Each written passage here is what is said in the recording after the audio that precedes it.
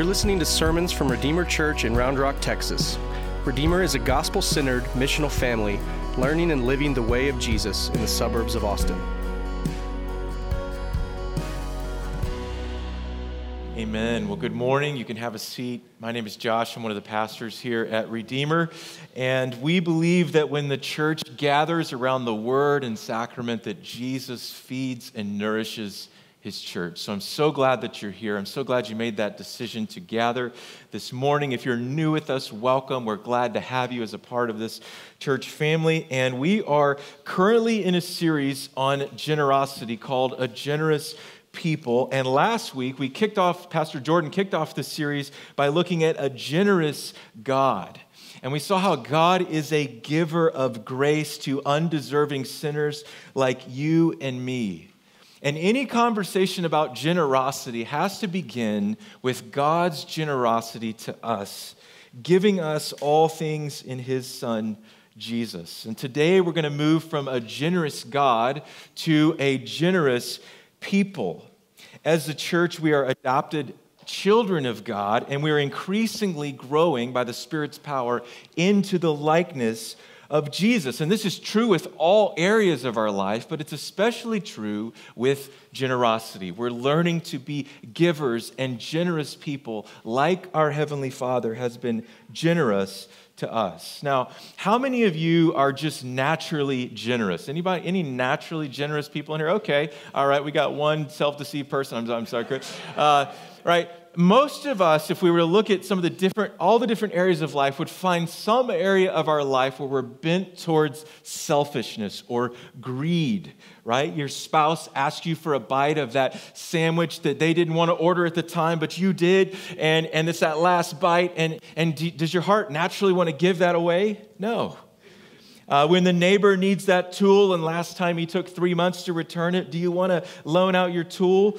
Does your friend who needs your car, it's a kind of a newer car and your friend's not a great driver, does your heart just naturally want to, oh yeah, sure, take it? When your time and talents are asked and your money is asked for because your church has need, is our natural response just, oh yeah, just we want to give. We want to be generous.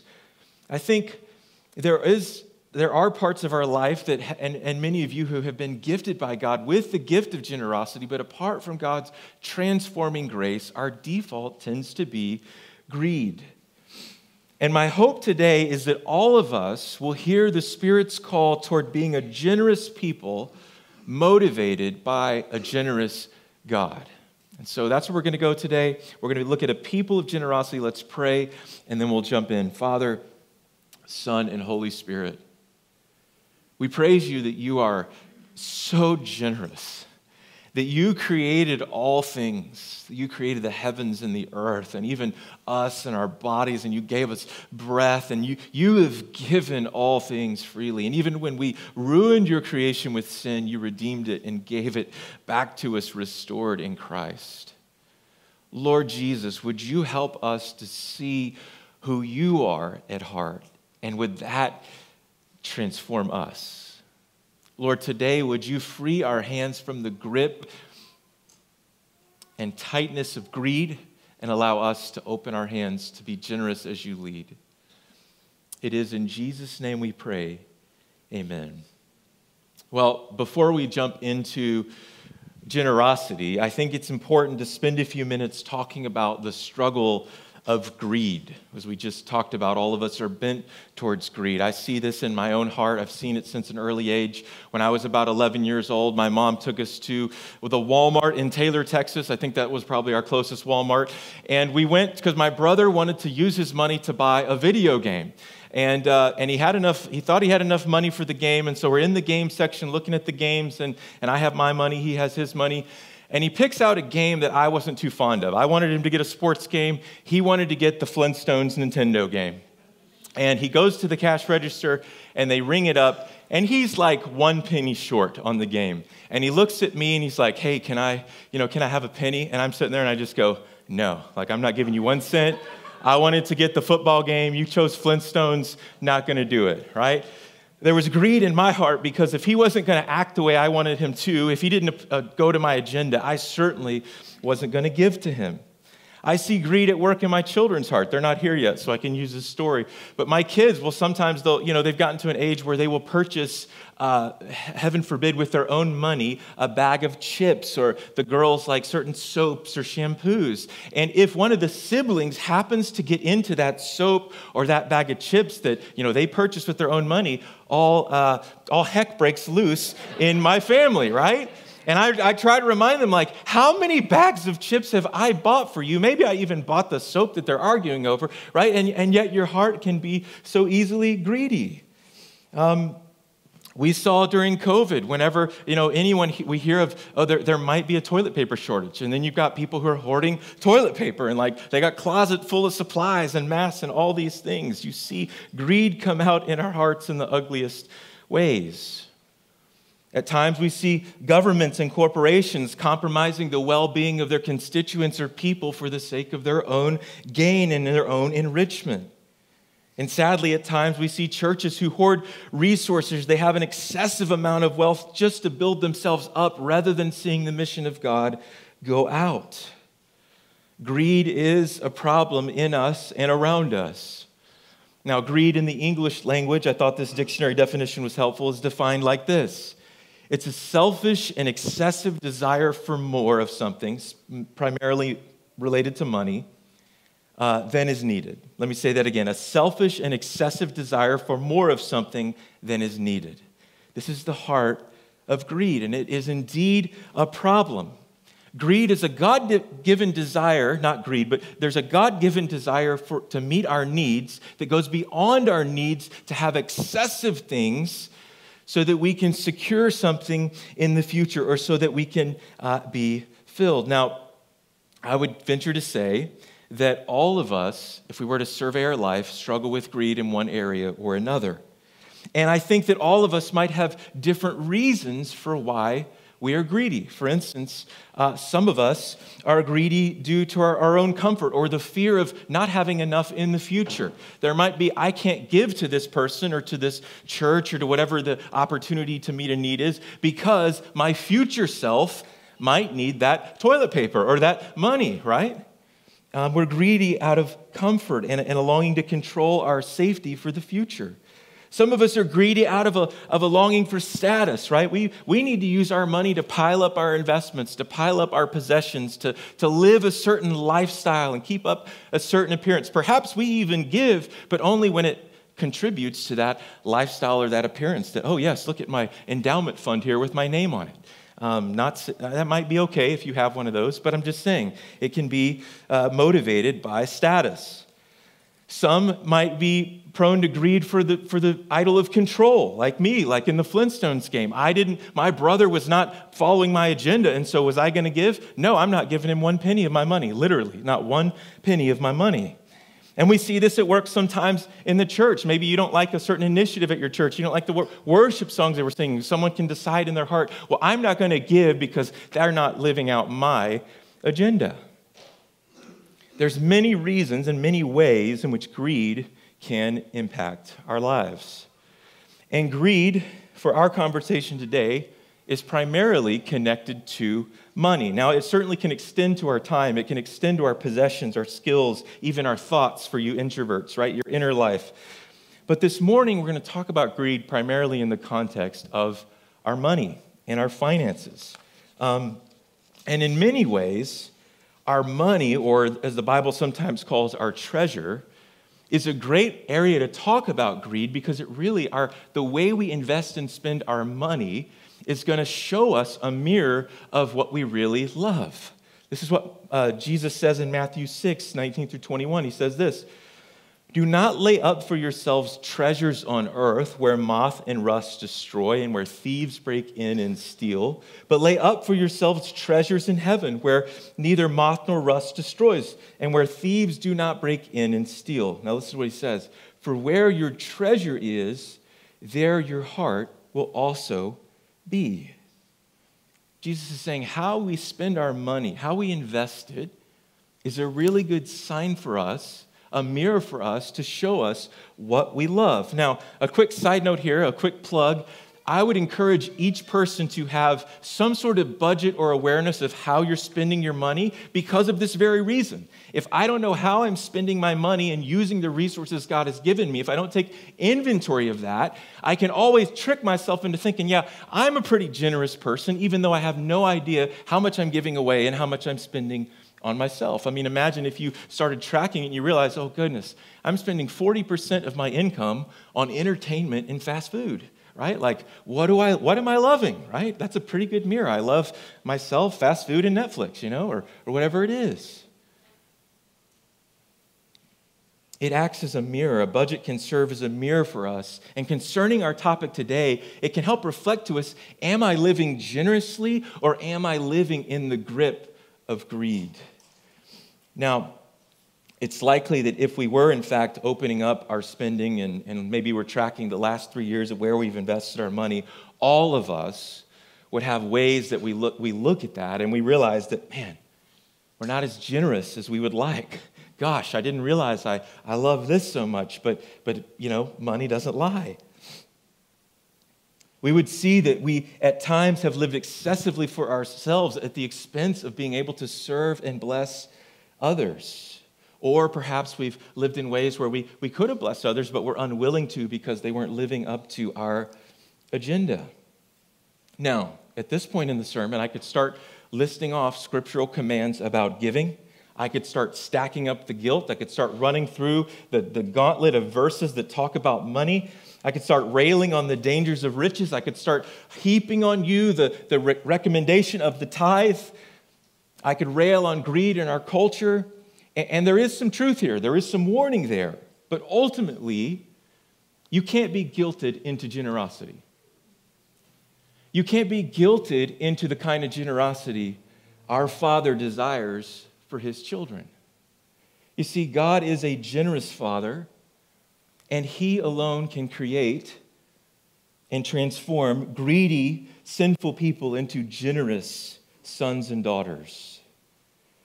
You see, when we recognize with the psalmist from Psalm 24 that the earth is the Lord's and everything in it, including you and me, that it all belongs to Him. And then we see in the biblical story that although God created everything and it was ruined by human sin, that God's heart is to redeem it and actually to give it back because at His core, He's a giver. When we start to see that even God who wasn't bound to give, but was such a giver that He gave even His own Son, His body and His blood. When we start to see that's who God is, it begins to transform our hearts. You see, I think for the most part, greed is a result in seeing ourselves as empty and alone. It's an orphan mentality. We need to hold tight. We need to control where things go. We need to get ours because we're empty and alone, and if we don't take care of ourselves, nobody else is looking out for us. You see, but God, our gracious Father, as Jordan expanded last week, has given us all we need for life and godliness. You're forgiven. What did we sing about earlier? Your debt was paid. Did you pay that debt? No, He did fully. You're welcomed into His family. You're wanted in His presence. You're adopted. You're secure in belonging to the people of God. By faith, you have freedom over sin. You're given instruction for godly living. You're given the promise of eternal life and a future hope, and that in the end, all things belong to the people of God anyways, that the full inheritance of the new creation is coming to you. You see, everything is created to be given. This is at the very heart of who God is. He is a giver who creates and overflows generosity, and He longs for us as His children to see that and imitate that. I think that generosity comes from knowing and experiencing in the depths of our being that our needs are fully met in Christ. And let me add this to that. And it's cultivated and maybe grown by practicing this to be true. By knowing it to be true and by practicing it to be true. Even when we don't feel like it, practicing generosity. In 2 Corinthians 9, 6 through 9, the Apostle Paul is talking to the Corinthian church, who we've been talking a little bit about. You know quite a bit of their story and how crazy they are. This is a different letter, but it's still to the same group. And Paul's talking to them about the kind of generous giving that we're talking about here. And here's what he says. He says, the point is this: whoever sows sparingly will also reap sparingly, and whoever sows bountifully will also reap bountifully. Each one must give as he's decided in his heart, not reluctantly or under compulsion, for God loves a cheerful giver.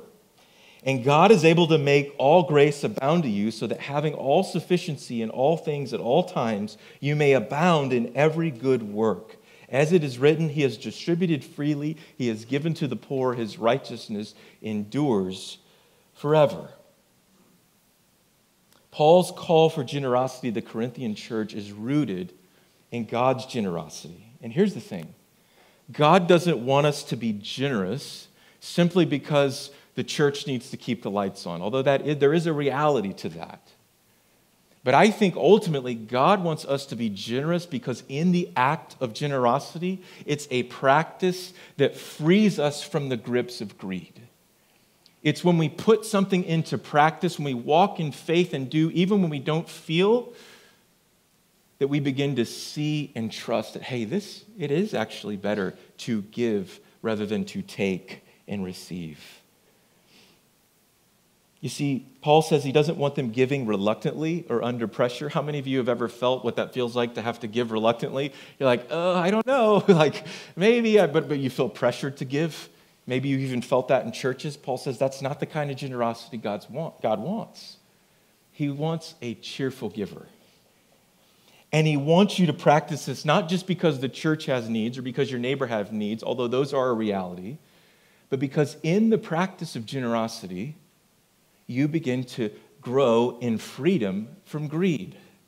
You see, hoarding your wealth cultivates what? More greed. Giving, whether it's a little or a lot, sacrificially and cheerfully, cultivates freedom from greed and a joy in giving. Ultimately, because we're imitating our Father, we're acting like Him. Giving is a formative and freeing action. And God desires that we give cheerfully and sacrificially. It's a practice that helps us put into action what we truly believe. It's a regularly ungripping. You could think of this as you're pressing that button on the give, or you're giving that thing to the neighbor, or you're making that donation to this organization, that it's literally taking our hands off of what we would say is mine and declaring it, no, God, this is yours. You see the act of worship there? Both shows that we value and love God, and also frees us from the life-sucking death that greed brings. You believe that, by the way, that greed is actually death. Greed is becoming more like the evil one who is an orphan and who is cast off and who will be judged than it is becoming like God, who has all. And so he's just given and given and given. This is what God wants.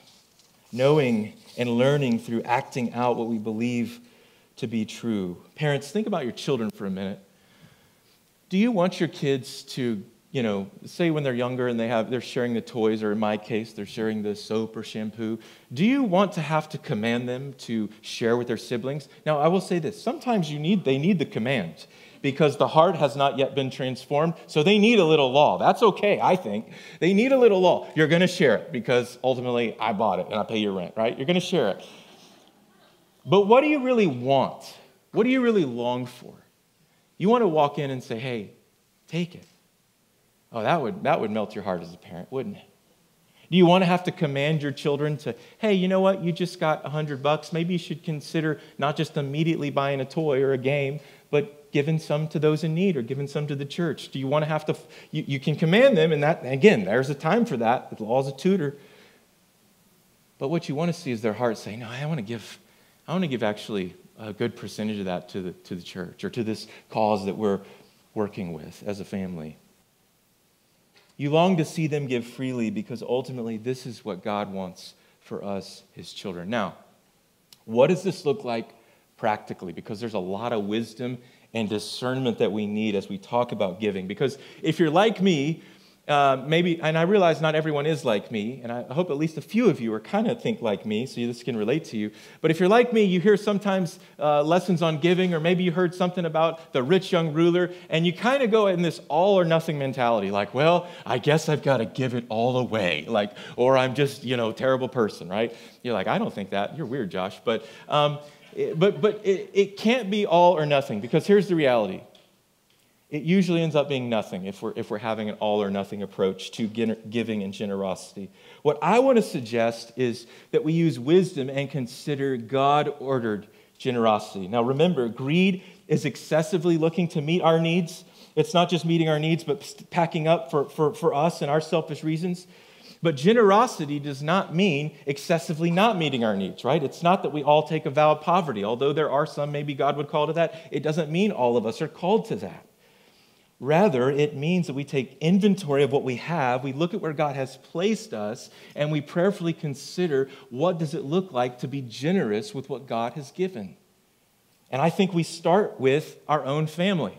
We start by taking care of the household that God has given us. Am I using my money to steward the needs of my family? Food, shelter, clothing, education. Not saying we have to provide every want for our family, but am I meeting the needs of my family? Am I wrestling with the pulls of materialism and of our culture? Not saying you can't get those nice shoes, but am I wrestling with it at least to ask the question, are we stewarding our money well as a family? Right? There could be an example of someone in the family who gets greedy, perhaps because of addiction or a spending spree over here, and money is I've seen this. Money is wasted there, so there's not enough money to pay the light bills. Perhaps some of you have people you've worked with or family members who have been like this, and greed wreaks havoc on your family. The first priority God puts us in is to take care of our household, to make sure that needs are met and that we're stewarding our money well within our household. Again, I'll plug this, but this is why, as families, I encourage you to have a budget. It's why, as a church, we have a budget because we want to operate as a good family of families. There should be generosity with our families. Second is generosity with your church family, those you're in community with. Hopefully you realize as you come to Redeemer, we bug you enough about this, that church is not just a Sunday gathering, although the Sunday gathering is important. Church is real relationships lived out in community. And when people have needs among us, in the people we're connected to in gospel communities or relationships throughout the church, it is an opportunity for those of us who God has given an access to or disposable resources to meet the needs of those we're in community with. Sometimes you get to be the giver. Others you might need to receive. And here's my quick encouragement here. Be open and honest to share your needs. So if you are in need, perhaps God gave you a need because there's someone else in the body who he wants to give the opportunity to meet that need. And so you get your needs met and you receive the love of the Father through that act, and that other person gets to be freed from greed and control and whatever it is that's holding on to that. They get to do an act of worship. It's a beautiful picture of how the church functions. So be open and honest to share your needs and be quick and ready to meet the needs of others. Now, I just want to brag on you for a little bit as a church, because over the last 13 years, however many years we've been doing this, I have seen this play out in such beautiful ways in this church family. And I will challenge you, if you're new here, maybe I shouldn't do this, but you present a need to this church family, and I would be shocked if it's not at least really, if there's not a huge effort to try and meet that need. I've seen cars bought for others in the church family by different people in this church. I've seen debts paid off by people in this church who are in community together. I've seen bills paid so that people could stay in their homes by people in this church. Not just the church giving money out of our benevolence fund, but people to people in this church meeting needs of one another. I mean, I think we've probably made 1 million meals for new babies that are born, right? Like every time a meal train goes up, it just, like, wow, and the food keeps getting better. Like 10 years ago, it was casseroles, and like we've learned. No offense if you make casseroles. Some are good, some are bad, but...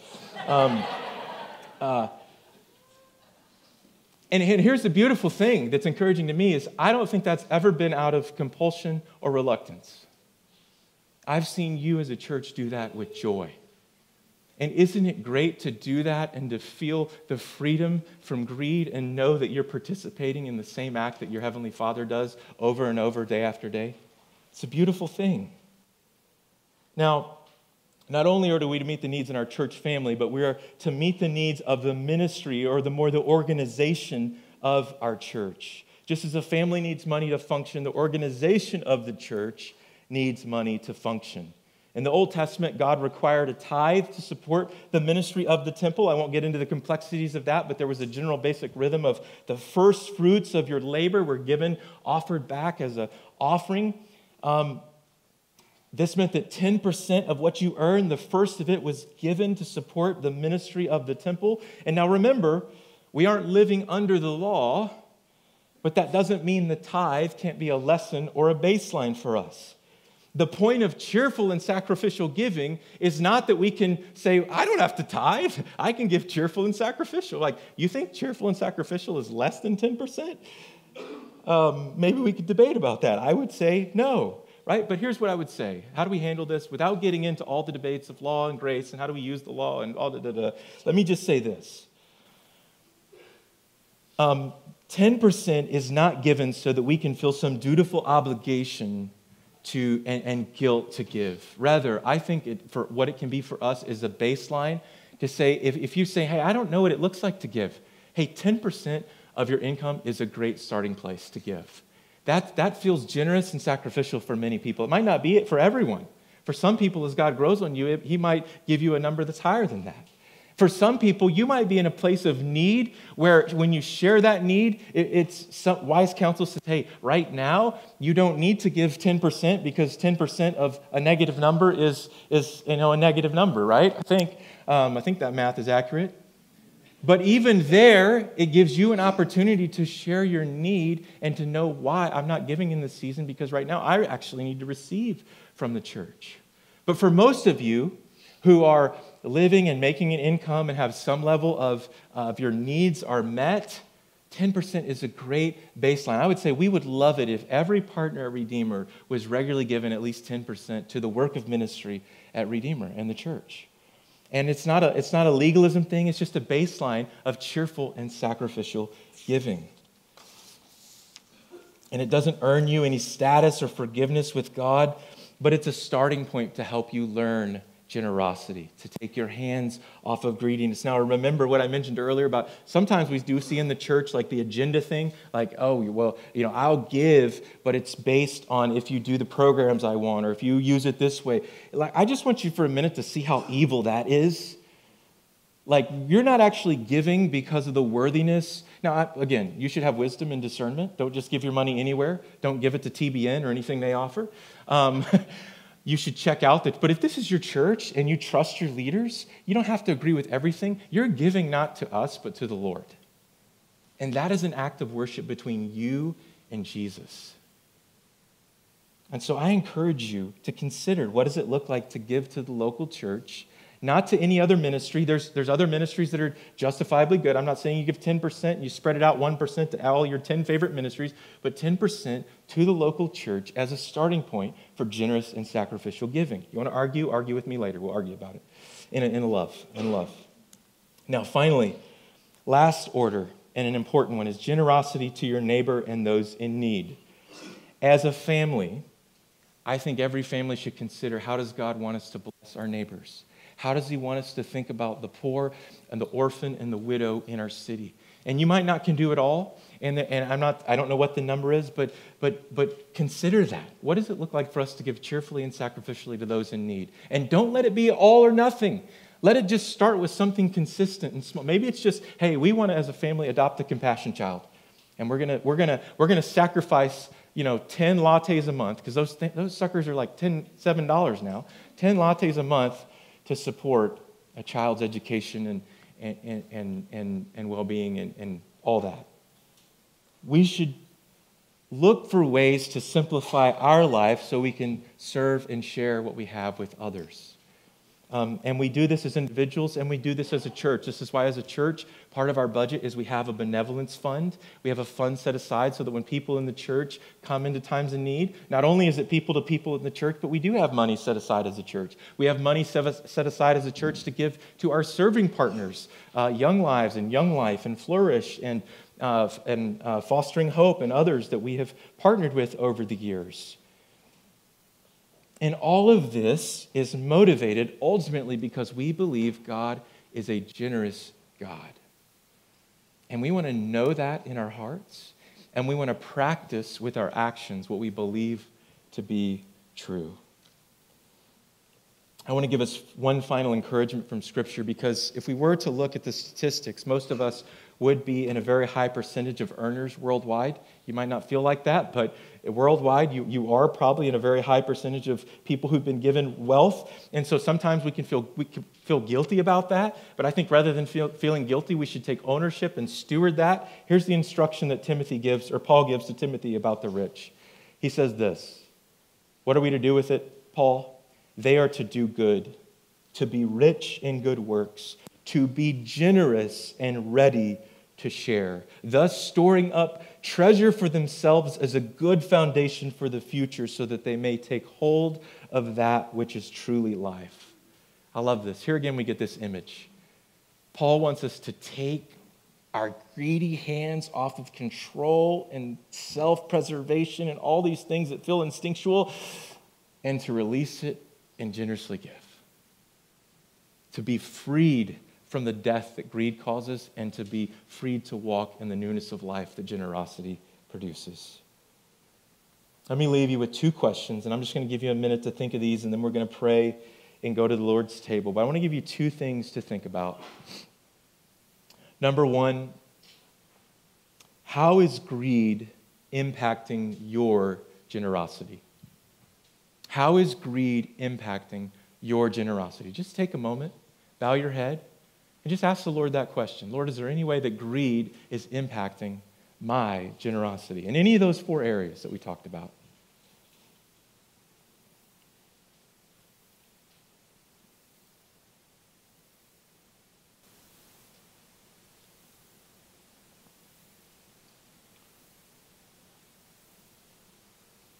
And secondly, I want you to consider and ask the Lord this question.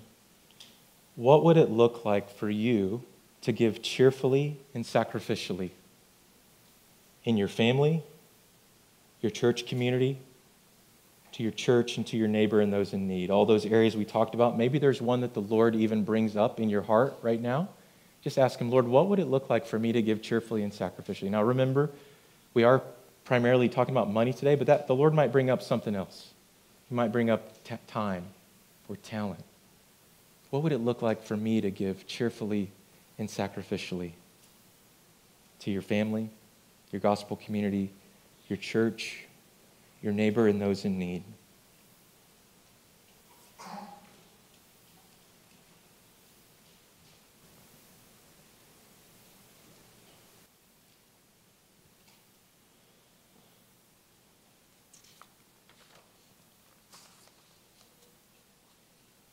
Father,